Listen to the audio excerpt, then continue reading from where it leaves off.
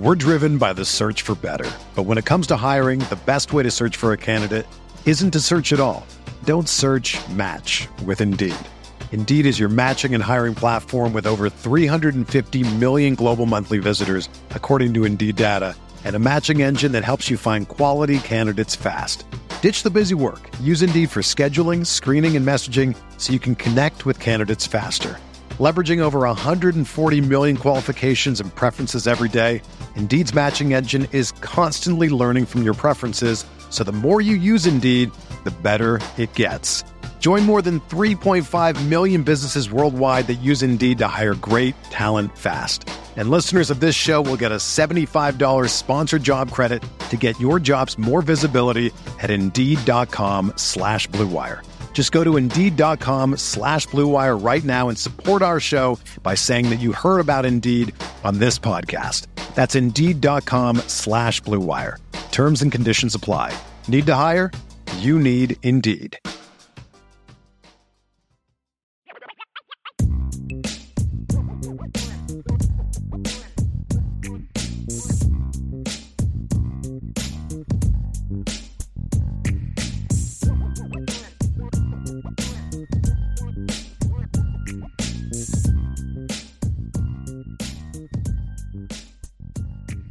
From Coleman Smith, back to back here. He said, did everyone see that Jared Smith committed to Michigan? Of course, that is the defensive lineman out of the state of Connecticut, Cheshire Academy that Notre Dame was recruiting for a while. As much as it pains me to say, Michigan is on fire on the trail right now. Yeah, Michigan's doing well in recruiting right now. Well. They're, a lot better than last year. Yeah, last year. They're finally taking advantage of the success that they've had. There's no doubt. They picked up Brady Priestcorn, who's a quality tight end. I mean, he's a good player. I just like Jack Larson better. And I like Jack Larson's film better. I think that Jack Larson also fits better. Brady is a 6'6", kind of a traditional tight endish kind of guy. He's a lot like Cooper Flanagan and Eli Raridan and the guys I already have. The thing I like about Jack Larson is Jack Larson is a better fit for what Notre Dame was looking for in this class. They were looking for more of a H-backy type of guy. Move guy. Yeah. And so the fit was better, but he's a quality football player. And I thought Jack outplayed him at Irish Invasion as well. Jack was the best tight end there. And the kid from the Betancourt kid from Illinois was there. Yeah. Priestcorn was there, and Jack was the best tight end that day. I mean, he just was. Jordan Marshall's a quality player. He's another guy that was at Notre Dame's Irish Invasion, and E.S. Williams just was better and had better film. But he's a very good football player. Good pickup for them. I think Jaden Davis is very overrated, but he's still a good football player. He's still a top 200 player to me. I just don't think he's a top 100 guy. Definitely not a 5-star guy. But that's a good football player. Their offensive line class so far is really good. I like it. Mason Curtis, linebacker from Tennessee, he's a good player. Jared Smith's a good football player. I like Jared Smith. I think Notre Dame there's better guys on the board, but we argued this like a week ago. This is a good football player, and if he ends up at Notre Dame, he's a good football player. It's a good pickup. He's just not a needle mover, and he's not from Michigan either. And the only one that I like, I'm not super high on Jacob Oden at this point in time. He was got a Notre Dame looked at early, and I just was like, that's just no. Mm-mm. He's committed to Michigan too. But that's a good early start, Ryan. I mean, it's 14 kids. Jacob Oden was at the Irish Invasion you were at as well, I believe, right? Yeah, he was okay. Yeah, he was okay. But it's a good class. It's just, to me, not quite. It's not quite what they're making it out to be, because the best recruit in the class is not the best recruit in their class, and that's Jaden Davis. You tell me, Ryan, what am I missing? Because I need to watch more. I never. He's not even in my top 10 in the class of quarterback. Ryan, he's a 4-star, but like Rayola's better, CJ's better, Michael Van Buren's better. Just the kid, I can never remember this kid's last name. The kid going to Florida State that just recommit, like just said, "Hey, I'm not going anywhere." He's a much better quarterback than he is. Julian Sands a better quarterback than Jaden. I mean, it's just 5 off the top of my head. Yeah, and there's some other guys. I don't see it with Jaden Davis. I just don't. I need to watch him. I haven't thoroughly watched him yet. We're driven by the search for better. But when it comes to hiring, the best way to search for a candidate isn't to search at all. Don't search, match with Indeed. Indeed is your matching and hiring platform with over 350 million global monthly visitors, according to Indeed data, and a matching engine that helps you find quality candidates fast. Ditch the busy work. Use Indeed for scheduling, screening, and messaging so you can connect with candidates faster. Leveraging over 140 million qualifications and preferences every day, Indeed's matching engine is constantly learning from your preferences, so the more you use Indeed, the better it gets. Join more than 3.5 million businesses worldwide that use Indeed to hire great talent fast. And listeners of this show will get a $75 sponsored job credit to get your jobs more visibility at Indeed.com/Blue Wire. Just go to Indeed.com/Blue Wire right now and support our show by saying that you heard about Indeed on this podcast. That's Indeed.com/Blue Wire. Terms and conditions apply. Need to hire? You need Indeed. When you need mealtime inspiration, it's worth shopping Kroger, where you'll find over 30,000 mouth-watering choices that excite your inner foodie. And no matter what tasty choice you make, you'll enjoy our everyday low prices, plus extra ways to save, like digital coupons worth over $600 each week. You can also save up to $1 off per gallon at the pump with fuel points. More savings and more inspiring flavors make shopping Kroger worth it every time. Kroger, fresh for everyone. Fuel restrictions apply. All right, let's get down to this next one, Ryan. Next question is from John Wayne's Winchester. Is there any world in which Notre Dame could have the number one overall draft pick next year, or is that jabroni at South Carolina? Southern Cal. Sure. That's what I say. What did I say? South Carolina. Oh, I'm sorry. Southern Cal Sharpied in at the top spot. Sorry, I was just funny that you were calling Caleb Williams a jabroni. Sorry. Well, here's the reason I would say I think Caleb Williams is going to be the number one pick no matter who has it, because I think what would happen is if a team that already has a quarterback has the number one pick, they would trade it to someone else who wants the quarterback. Would you agree that's probably what happens? It usually happens, yeah. Could I see a scenario where Joe Alt is the number one overall pick? Yeah, I could. It just depends on what kind of year he has and who has the number one pick. So I'm trying to think of a scenario, Ryan. Like, let's just say, does Carolina has the number one pick this year, right? They traded up for it, yep. And so they won't have the number one pick next year, correct? Because they traded their first rounder, so they won't have it, right? Correct. Yep. So I'm trying to think of where do you project right now Bryce Young going? Oh, number one. He's going to go number one. To Carolina. Yes. Where do you see CJ Stroud going? Colts. It doesn't have to be maybe. So Colts at 4. Yeah. So let's say next year the Colts are not good again, and they have the number one overall pick. This is for argument's sake, right? Yeah. They're like, look, we got a great guard. You know, we don't have a left tackle. I don't know if they do or don't. I'm just making a point. We have a chance to get a generational left tackle to protect our generational quarterback, our franchise quarterback. Or, excuse me, not generational. We have a franchise left tackle that we can draft to protect our franchise quarterback. You're going to have to give me a lot to move me off of this spot. Right. I could see that. I'm not predicting. I'm saying I could see that if Joe Walt, because the reason I say that, Ryan, is because to me, there are really only 3 positions right now, the way the game is, that will go number one. Quarterback, left tackle, D-end. That's it. D-line. That's it. You're not going to see a linebacker pick number one. No. It's been it's been decades since we've seen a receiver go number one. I think Keyshawn was the last one, I believe. Keyshawn was the last one. Yep. You're not going to have a tight end go number one. You're not going to have a corner go number one. You're not going to have a safety go number one, and you're not going to have a linebacker go number one. I mean, am I? Unless somebody, it would blow the draft world away if one of those positions went number one, right? Yes. Yep. Well, Joe Walt plays one of those premium positions where we have seen guys get picked number one overall. It's just that still very rare, though. I think the last offensive tackle go number one is who? Eric Fisher, probably. Probably, yeah. And then before that, it was Jake Long. I remember he was the first by the Dolphins. We see guys that kind of get picked in the top 5, but it's just kind of one of those things. It would have to depend. Like, so here's where the number one tackles have been picked in the last decade. The last 10 years, the top, there was, so last year, 6, 7, 9. Yep. Year before that, 7. Year before that, 4 and 10. Year before that, 11. Year before that, 9. Yep. Year before that, 20. That was a bad tackle class. The year before that, 6 and 8.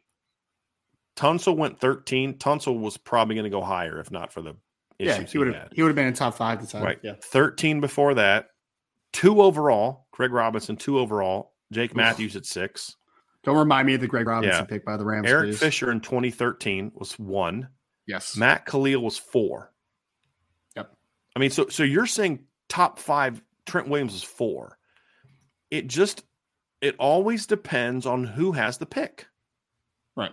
That's the thing. If I'm a team and I'm picking 3rd or 4th, I'm getting extra capital to let that other team to move up to number 1, and I'm hoping that Joe Alt's still there at number 3 or 4. That's my hope. If you have a franchise quarterback and you're still picking number 1, that probably tells you that your roster stinks, right? So trading back is probably the best option in that situation. But again, unless if I need a D lineman, I'm trading back. But again, I'm a big believer that if you just took a franchise quarterback and you get a chance to draft a franchise tackle, but I don't know that Joe Alt's there yet. And that's the other part of this, right? He could be there. If he makes that big year 3 jump as a starter, then sure, he could be in that conversation. Yep. I definitely think he'd be in that conversation if he stays for another year after that, even more so. But he could be. And the question was, is there any world in which that happens? Yeah, there's a world in which that happens. Sure. There's a world. And he's the only kid on the roster that could be that because of the position. Yeah. Right? I mean, that's just the reality of it. So, yep. I'm trying to see like the number 1 overall picks in the last let's go back to since Keyshawn in 97, right? 96, Ryan. Since then, the number 1 overall pick, offensive tackle, quarterback, D end, quarterback, D end, quarterback, offensive tackle, quarterback, offensive tackle, defensive end, quarterback, defensive end, quarterback, defensive end, and this year is going to be quarterback. Right? Yes. So when a guy like Caleb Williams comes along, it's probably going to be number 1 pick. Yes. Even if the team that's picking number 1 doesn't need a quarterback. That's just the reality of it. Yep. So, and he's the kind of guy that you trade the guy you drafted 2 years ago for him. I mean, you know what I mean? Like the Bears might have been a little bit more willing to move on from Justin Fields at number 1 if they could get Caleb Williams. You know what I mean? Maybe. Who knows? But, I mean, you can call him a jabroni or whatever, but very good player, man. The thing for me about Caleb Williams is this is what is so dumb about his decision to put that stuff on his fingernails.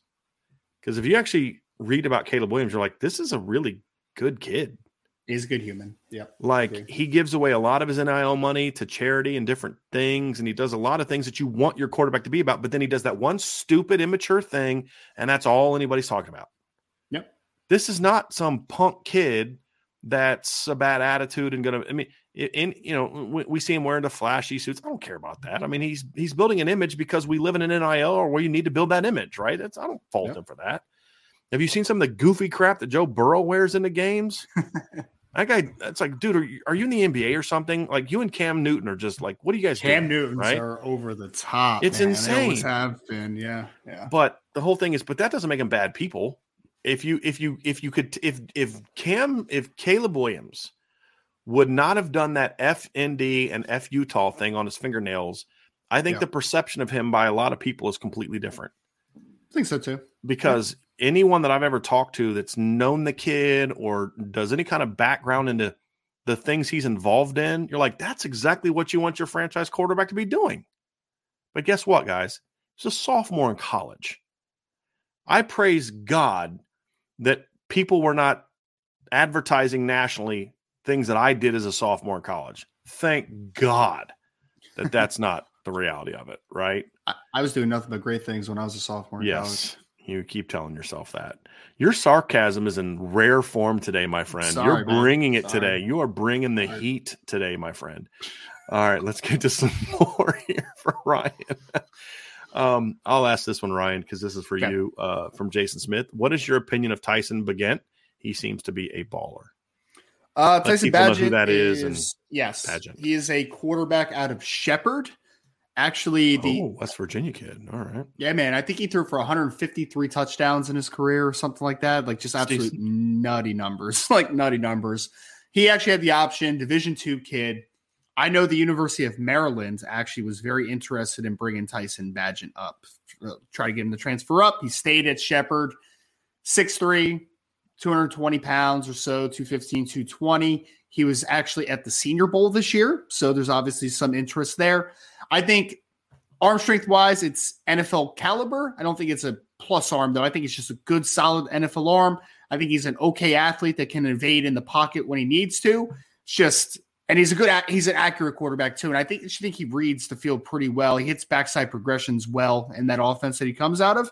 It's just jump from Division II to NFL is a pretty massive jump, right? So, he's going to be a late round drafted kid, but I think there's some developmental upside as far as being a backup quarterback at the next level. He's got some talent to work with, man. He's a good player. You said what, day 3? Yeah. I think he's going to be a 6th to 7th round player, but he'll have a chance to stick because he's so smart. So would you say, Ryan, I'm going to ask you a question that I'm curious about. So obviously Bryce Young, CJ Stroud, Will Levis, Anthony Richardson, Hendon Hooker seem to be the top 5 right now. Yeah.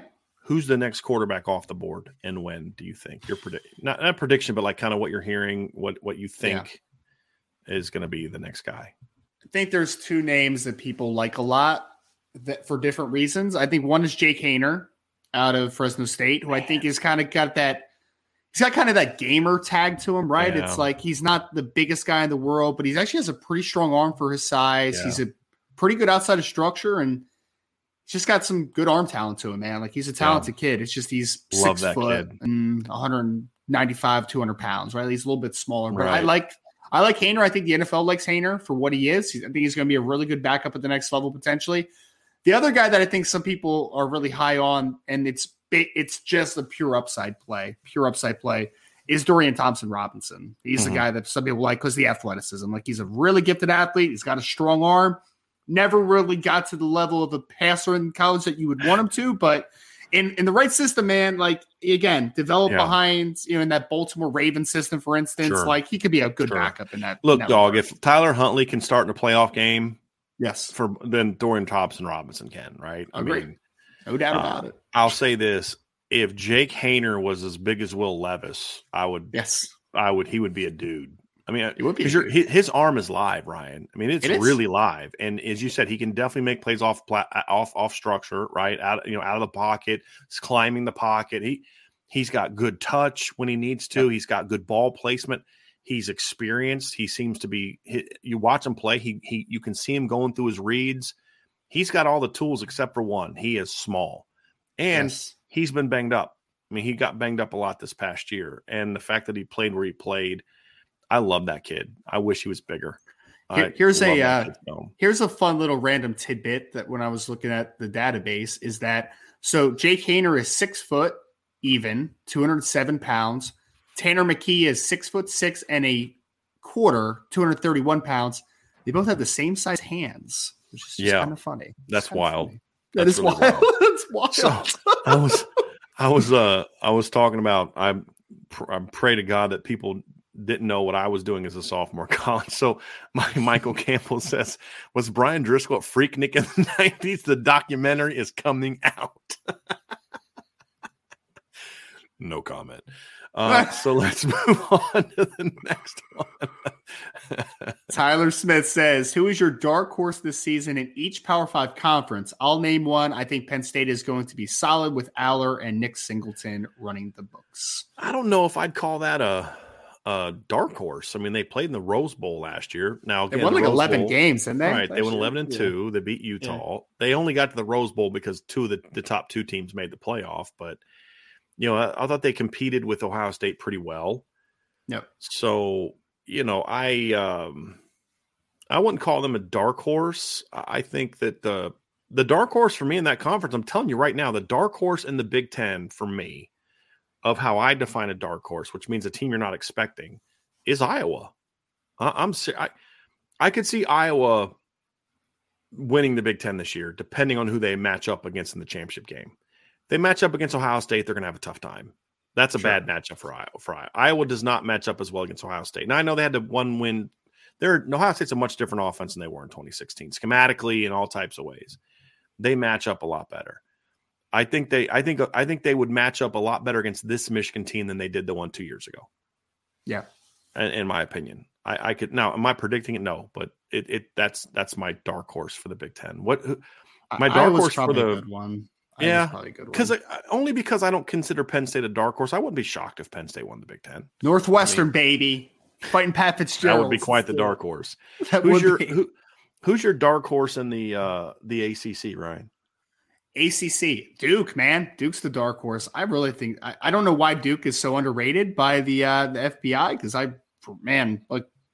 you have second year Mike Elko, you have receivers coming back, you have Riley Leonard taking a nice step, you have offensive linemen returning. I think that offense is going to be really good in Duke this year, man. So give me Duke. I think Duke's a sneaky team. So when you say sneaky, like could potentially play for the conference title? Yeah, sneaky? I would be surprised if they're like 10-2 in a conference championship. Yeah. Like, yeah, man. Yeah, sure. I could see that. Mine would be Miami, simply because they're still really talented, and I think that if Tyler Van Dyke can get back on track, I think he's pretty good. Yeah, he's done some things this year that I don't love. The whole I'm in the portal until Miami gives me a pay. Like, that bothers me. That's rubbed me the wrong way. That's got me a little bit off the Tyler Van Dyke train, but he's talented and he had a really good spring. Archer just said one too. I like NC State. I do. Because I think NC State's going to be a lot better on offense this year not because of Brennan Armstrong, but because of Robert Anae. Yeah. I think Robert Anae's proven he can put a pretty good offense on the field and do it quickly and get it turned around pretty quickly. And he's going to have a quarterback that knows what he can do. I would like to see Devin Leary with Robert Anae, to be honest. Well, the only reason that I think it's better for them to have Brennan Armstrong is simply because he knows the offense. That's it. Yeah. I mean, Devin Leary's and the injury history. They both have injury history, so you can't really look at that. Yeah. But I also think Robert Anae's offense is better when he has a quarterback willing to run. And that's what Jaron Hall wasn't willing to run enough last year to me. Brennan Armstrong will take off and run. He will. And I think that fits what they're doing. And they're good. I mean, Tony Gibson's done you've talked about it a lot, Ryan. He's done a really nice job building a defense with NFL players on it. And they know what they're doing. So I do like that NC State one. I don't know if I'm willing to say they're going to win the title, because I have no faith in Dave Doeren to get a team through 12 games. But if Dave Doeren can not be that, then I like where they're at this year. But I think Clemson and Florida State, to me, are still the class of the ACC. And I think Clemson's going to be better this year than they were the last 2 years, in my opinion. And I think Florida State, to me, is my pick to win that league this year as of right now. Big 12, Ryan, do you have a dark horse in the Big 12? I mean, you could technically say Texas, since they were 8-5 last year. I guess that's where I would defer to. I mean, Kansas State, maybe. Yeah. Kansas State might be a sneaky team. Yeah. I mean, they lost Deuce Vaughn, but I mean, the quarterback they had was actually playing pretty well down the stretch after Adrian Martinez got hurt. Will Howard, he was playing pretty good football. So, and they're always going to play a tough physical brand of football, man. So, I mean, could they make it to the championship game? Sure. I mean, did they do it last year? They did it last year, literally. So, yeah. Baylor's mine. They had a lot of guys coming back from last year's team, and Dave Aranda has shown when I have a team with a lot of returning starters, I can do some damage. I love Dave Aranda. Yeah. He's a really good defensive mind. Yep, really that's mine. Pac-12. Who somebody said UCLA. I think that's a good one, because I mean, Oregon's Washington State, baby. Washington State. So let's say this: like Washington, USC, and Oregon cannot be dark horses because they're all considered the best teams in that division. Yeah. Washington State, I mean, you said it kind of jokingly, but I like that. I'm serious. I think defensively they're going to be very rock solid. I think Cameron Ward in year 2 is going to take a big step. That's the one, because I think the reason a lot of these kids that go from the FCS level to Division I for 1 year struggle a lot of times. Yeah. But because they're only there for 1 year, they don't have the time to get used to the speed of the game. Yep. I think, to your point, getting him in year 2 now, I think he's going to be. I think they got a shot. I like what they're tough. They're a lot more physical than they've been in the past. They played really good. Surprise. Their overall numbers won't blow you away. They gave up 22 points a game, mainly because the Washington game kind of inflated those numbers. But 17, 14, 7, 9, 24, 21, 14, 18, 20 are points that they gave up last year. I think they faded down the stretch because their depth. Got whooped pretty good by Fresno in the bowl game. Gave up a lot to Washington. Gave up a lot to Oregon. But the 30 they gave up to USC is very misleading. They played very well defensively against USC that game. Oh, they were giving USC, they were in USC some trouble early in that game. Yeah, they were. And if the offense takes that jump that you're talking about, Ryan, which I think it's certainly capable of, then they've got a shot to be. They got a shot to be that. I like the UCLA one that somebody mentioned in the chat. I have to find out who that was. But you know who my true dark horse, and you may tell me they don't count as a dark horse because of what they did last year. I think Oregon State is the team that could sneak up and be. They could. Utah better be careful because Oregon State is trying to out Utah with how they're building that team. Right, physical defense, fundamentally sound, toughness in the trenches. I mean, now they got DJ Uyunglele. I think fits what they're doing. All the pressure's off of him. Yep. He's going to play in a pro style system, which we've said. I didn't like he even said it this week. The system was not work for me. I don't like that he said it. It seems like, sour grapes. Like, dude, you went 5 of something in your last game. That's not the system's fault or something like that. Yeah. I'm actually going to pull that up. Like what his the last game he played in. He went 8 of 29 against South Carolina. It's not great. Bro, I hate to break it to you. That's not the scheme fault. That's your fault. No scheme is making you go 8 for 29. I'm sorry. That's on you. But I think to his point, it was in his head, right? Yeah. Fresh start. And I think Jonathan Smith is a good coach. And the scheme stinks. I've said this for years. Clemson won on talent. I've not liked their scheme since Chad Morris left, to be completely honest with you. So, yeah. That's where I'm at on that one. Yeah. All right. Let's get to these last couple, right, before we get out of here. Let's see here. I just thought this was funny. I'm going to read this one by Insured by Big. This is our LSU fan. He goes, am I the only fan of my team that wakes up every day nervous of some kind of unexpected news? Ha ha. Due to the dysfunctions of previous staffs at LSU, I'm scared for life. Ha ha. Hey, bro, we're Notre Dame fans. You've won 3 titles since the last time we've won one, so we don't want to hear you complaining. You won a title 4 years ago. We have no sympathy for you, my man.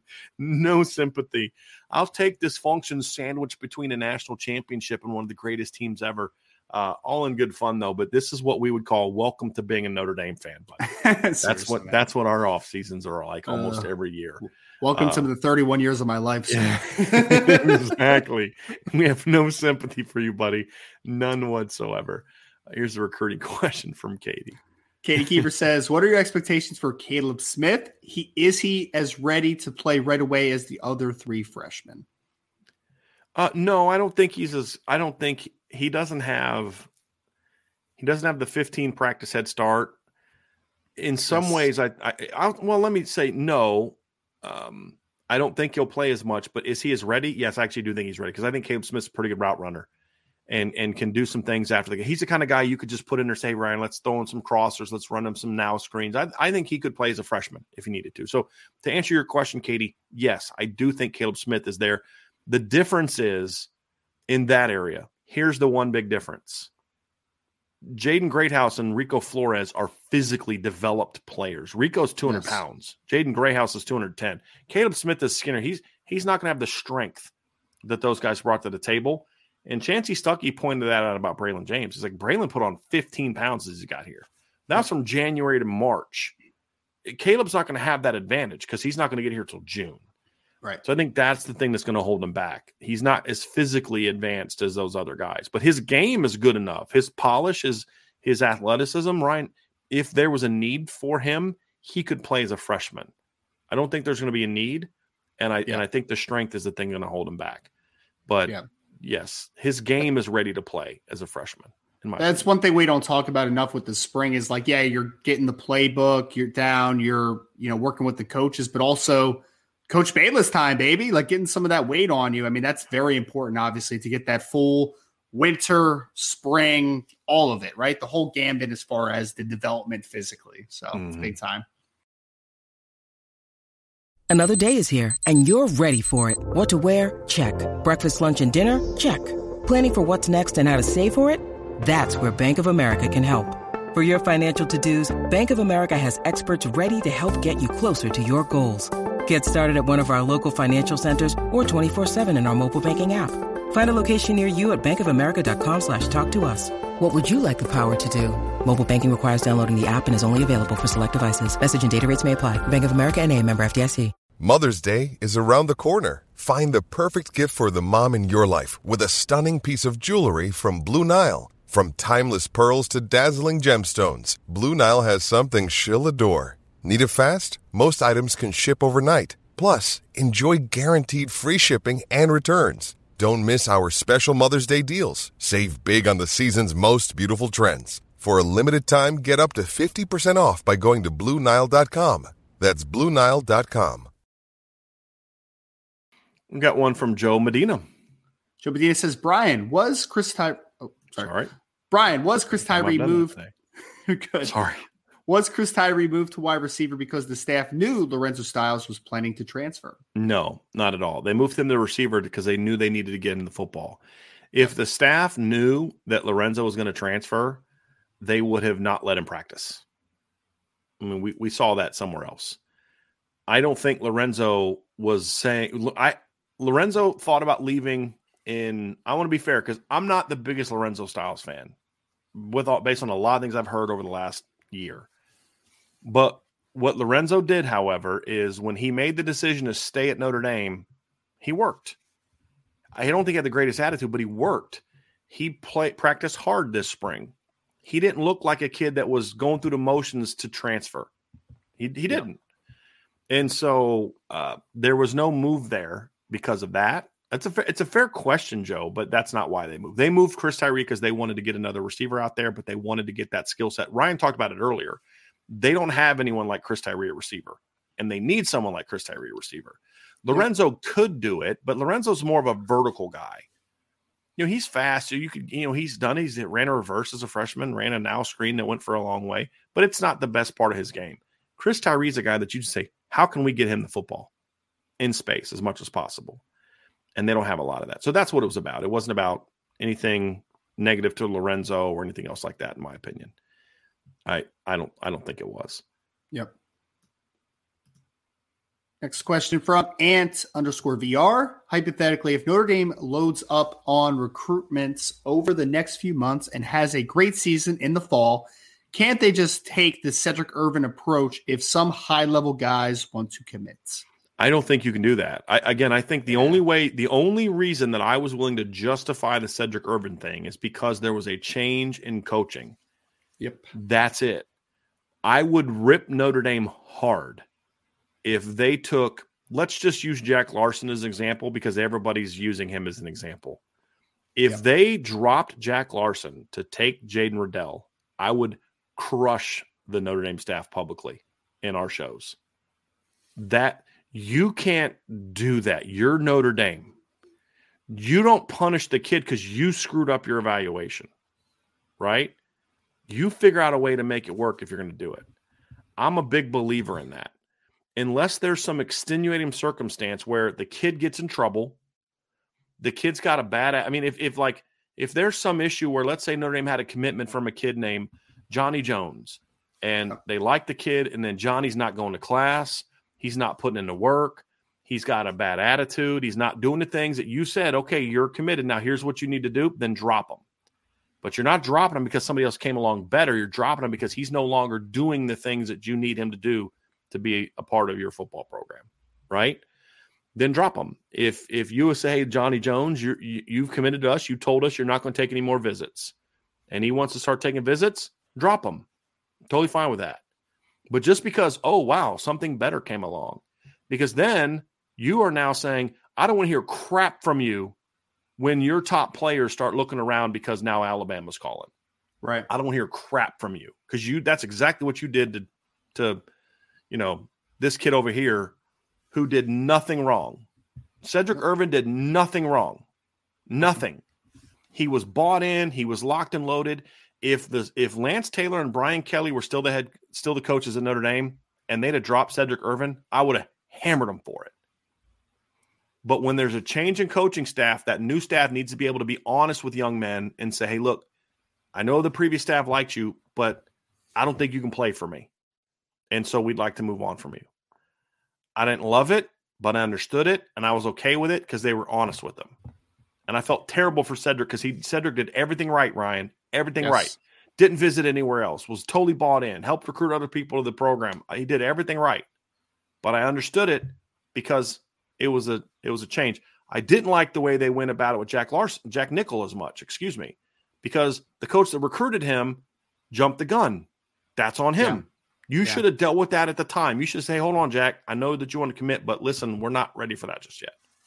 I didn't like that one as much.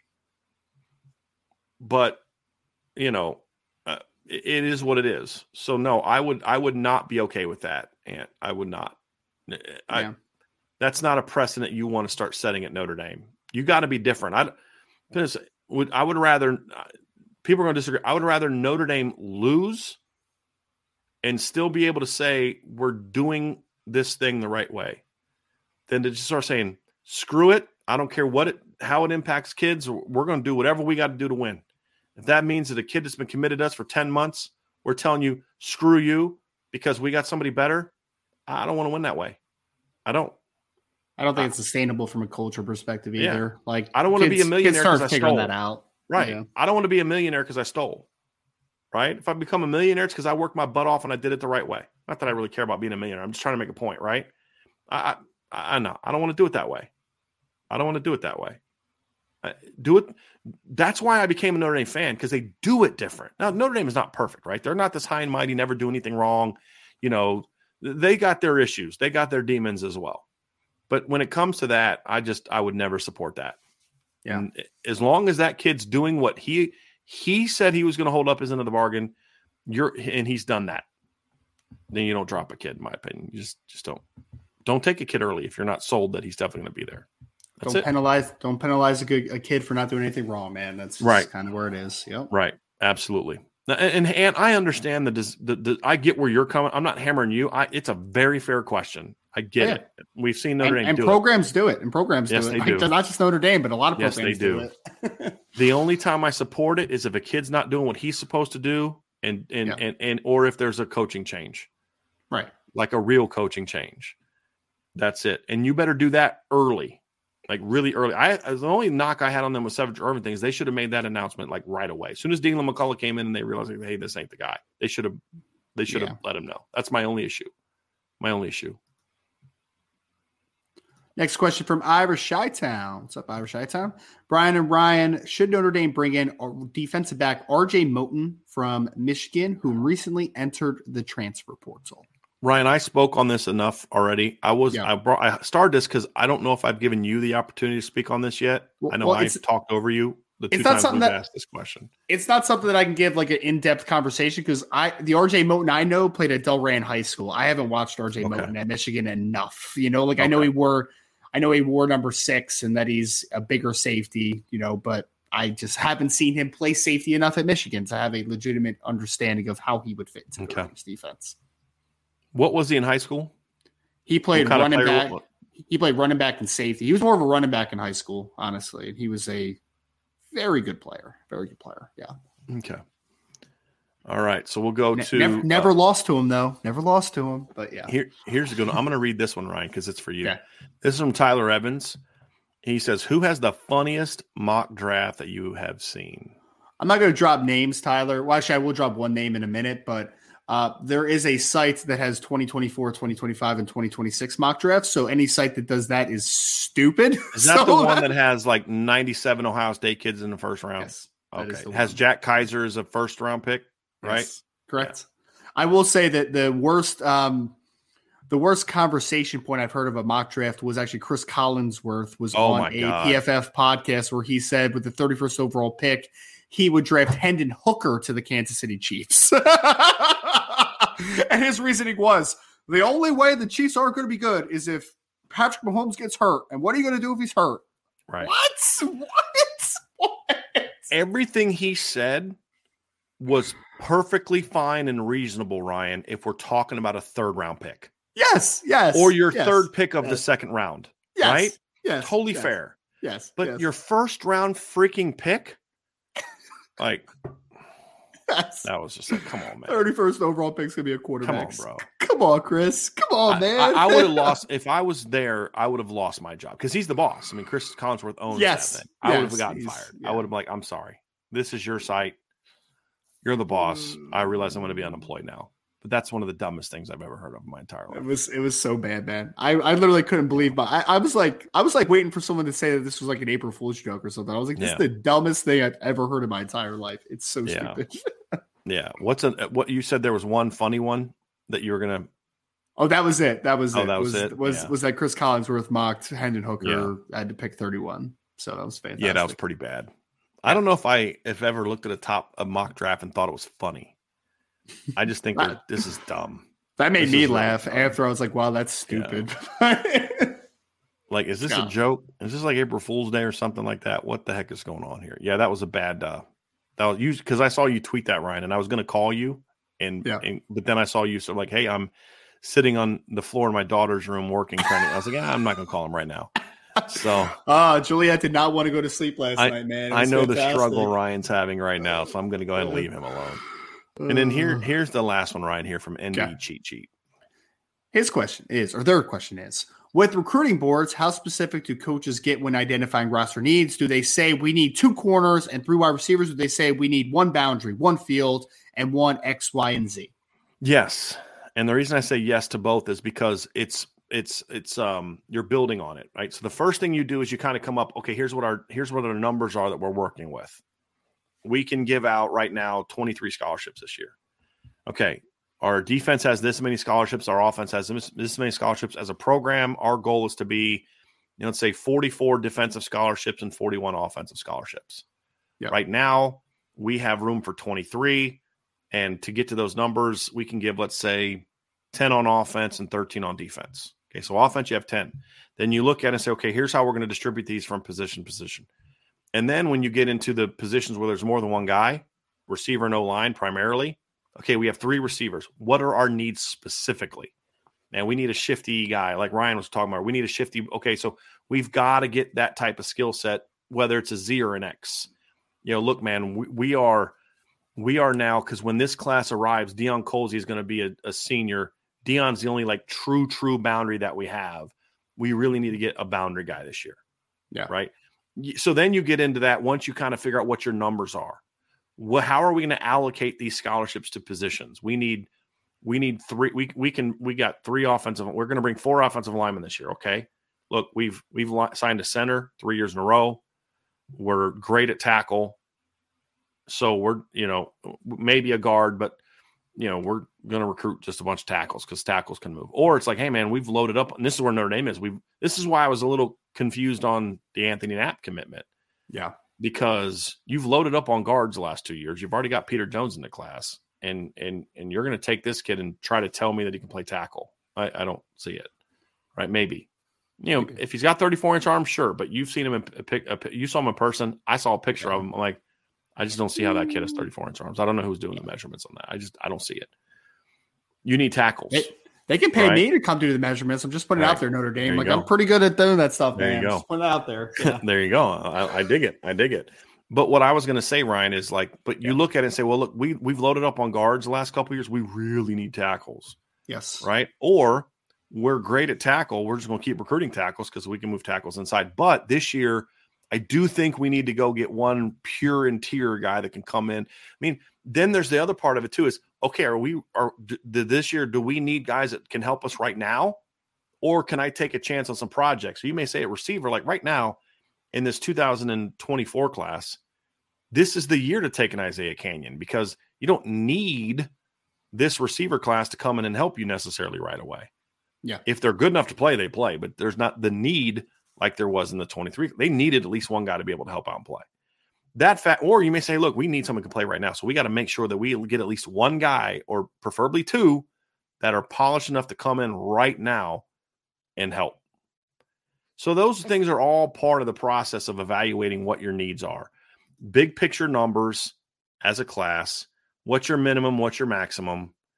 What are the areas on our roster that we might see some movement that could then add to it? And then if we do, where does that add additional come from?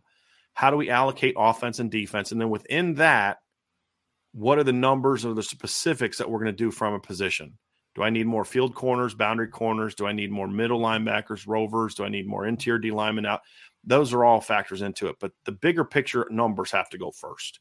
Then you do the allocate sides of the ball. And then with that allocation, you figure out what your specific needs are. So I hope that answered your question. I think it did. It was a pretty good answer. I'm not gonna lie. It was a good answer. It was a great answer, man. Great. But yeah, it's like with anything. A lot of stuff is like we as fans, Ryan. We do this. It's just you take as many kids as you want. Well, that sounds great.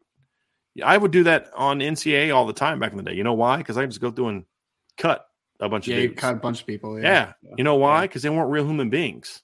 So you just cut them. You know what I mean? It's a different deal. There is a lot more that goes into this than just take 4 receivers. Well, it's not that simple. Take 5, 6 defensive linemen. It's not that simple. Now you have 27 defensive linemen and 3 linebackers on your roster. That was the whole beef we had with the Texas A&M class 2 years. So that class isn't as good as people make it out to be. Well, this many points. Yeah, half the class was defensive linemen and receivers. It's 7 defensive linemen in that class. And they're like, what, 5 receivers? Something like that. It was nuts. Well, okay. Who's playing linebacker for you? You literally signed 1 freaking linebacker. You're going to bring back the 6'1" defense? You know what I mean? So and that's what I think people are underestimating about how good Notre Dame's 23 class was. They landed starters, multiple starters, caliber players at every position except 2 or 3. Tight end, running back, quarterback, because they only signed 1, right? They signed an offensive line class that can play together, a receiver class that can play together, a D-line that can fit together to a degree. Only thing that class was missing last year, Ryan, in my opinion, from a line was a Viper. That's it. Yeah. Yep. And there you could say, well, Preston Center, maybe, possibly. Right? So, there's just a lot. There's just a lot that goes into it. There's a lot that goes into it. So, we had a question from Irish Mills about Tyler Buckner and all that. I think Irish Mills, you joined late. I would encourage you to go back to the beginning. That was the first topic we talked about. There's no way we're going to wrap up now, so there's no way I can give you a good answer there. I just go back to the beginning and listen to that. We discussed the latest with that and whether or not we would or wouldn't take him back. So I just want to give you a chance to check that out. So, but that's going to do it, Ryan. So, hey, folks, I'm going to ask you to do us a big, big favor. Hit that like button for us, please. Hit the subscribe button. Hit the notification bell. Share this podcast. If you have not done so already, make sure that you subscribe to the CFB Nation channel on our platform, our YouTube platform, and our podcast app platform. But the reason that we're going to push YouTube now is because on Thursday night at 7:30, we're going to go live with a live draft show.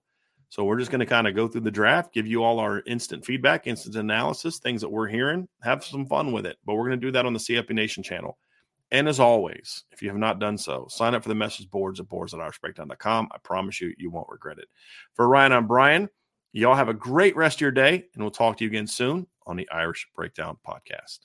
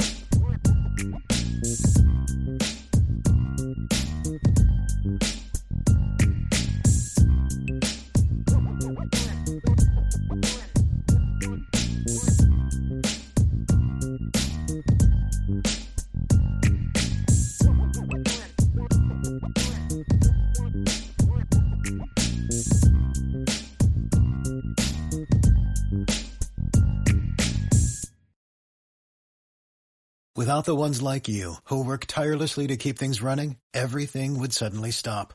Hospitals, factories, schools, and power plants, they all depend on you. No matter the weather, emergency, or time of day, you're the ones who get it done. At Grainger, we're here for you with professional-grade industrial supplies. Count on real-time product availability and fast delivery. Call, click Grainger.com, or just stop by. Grainger, for the ones who get it done.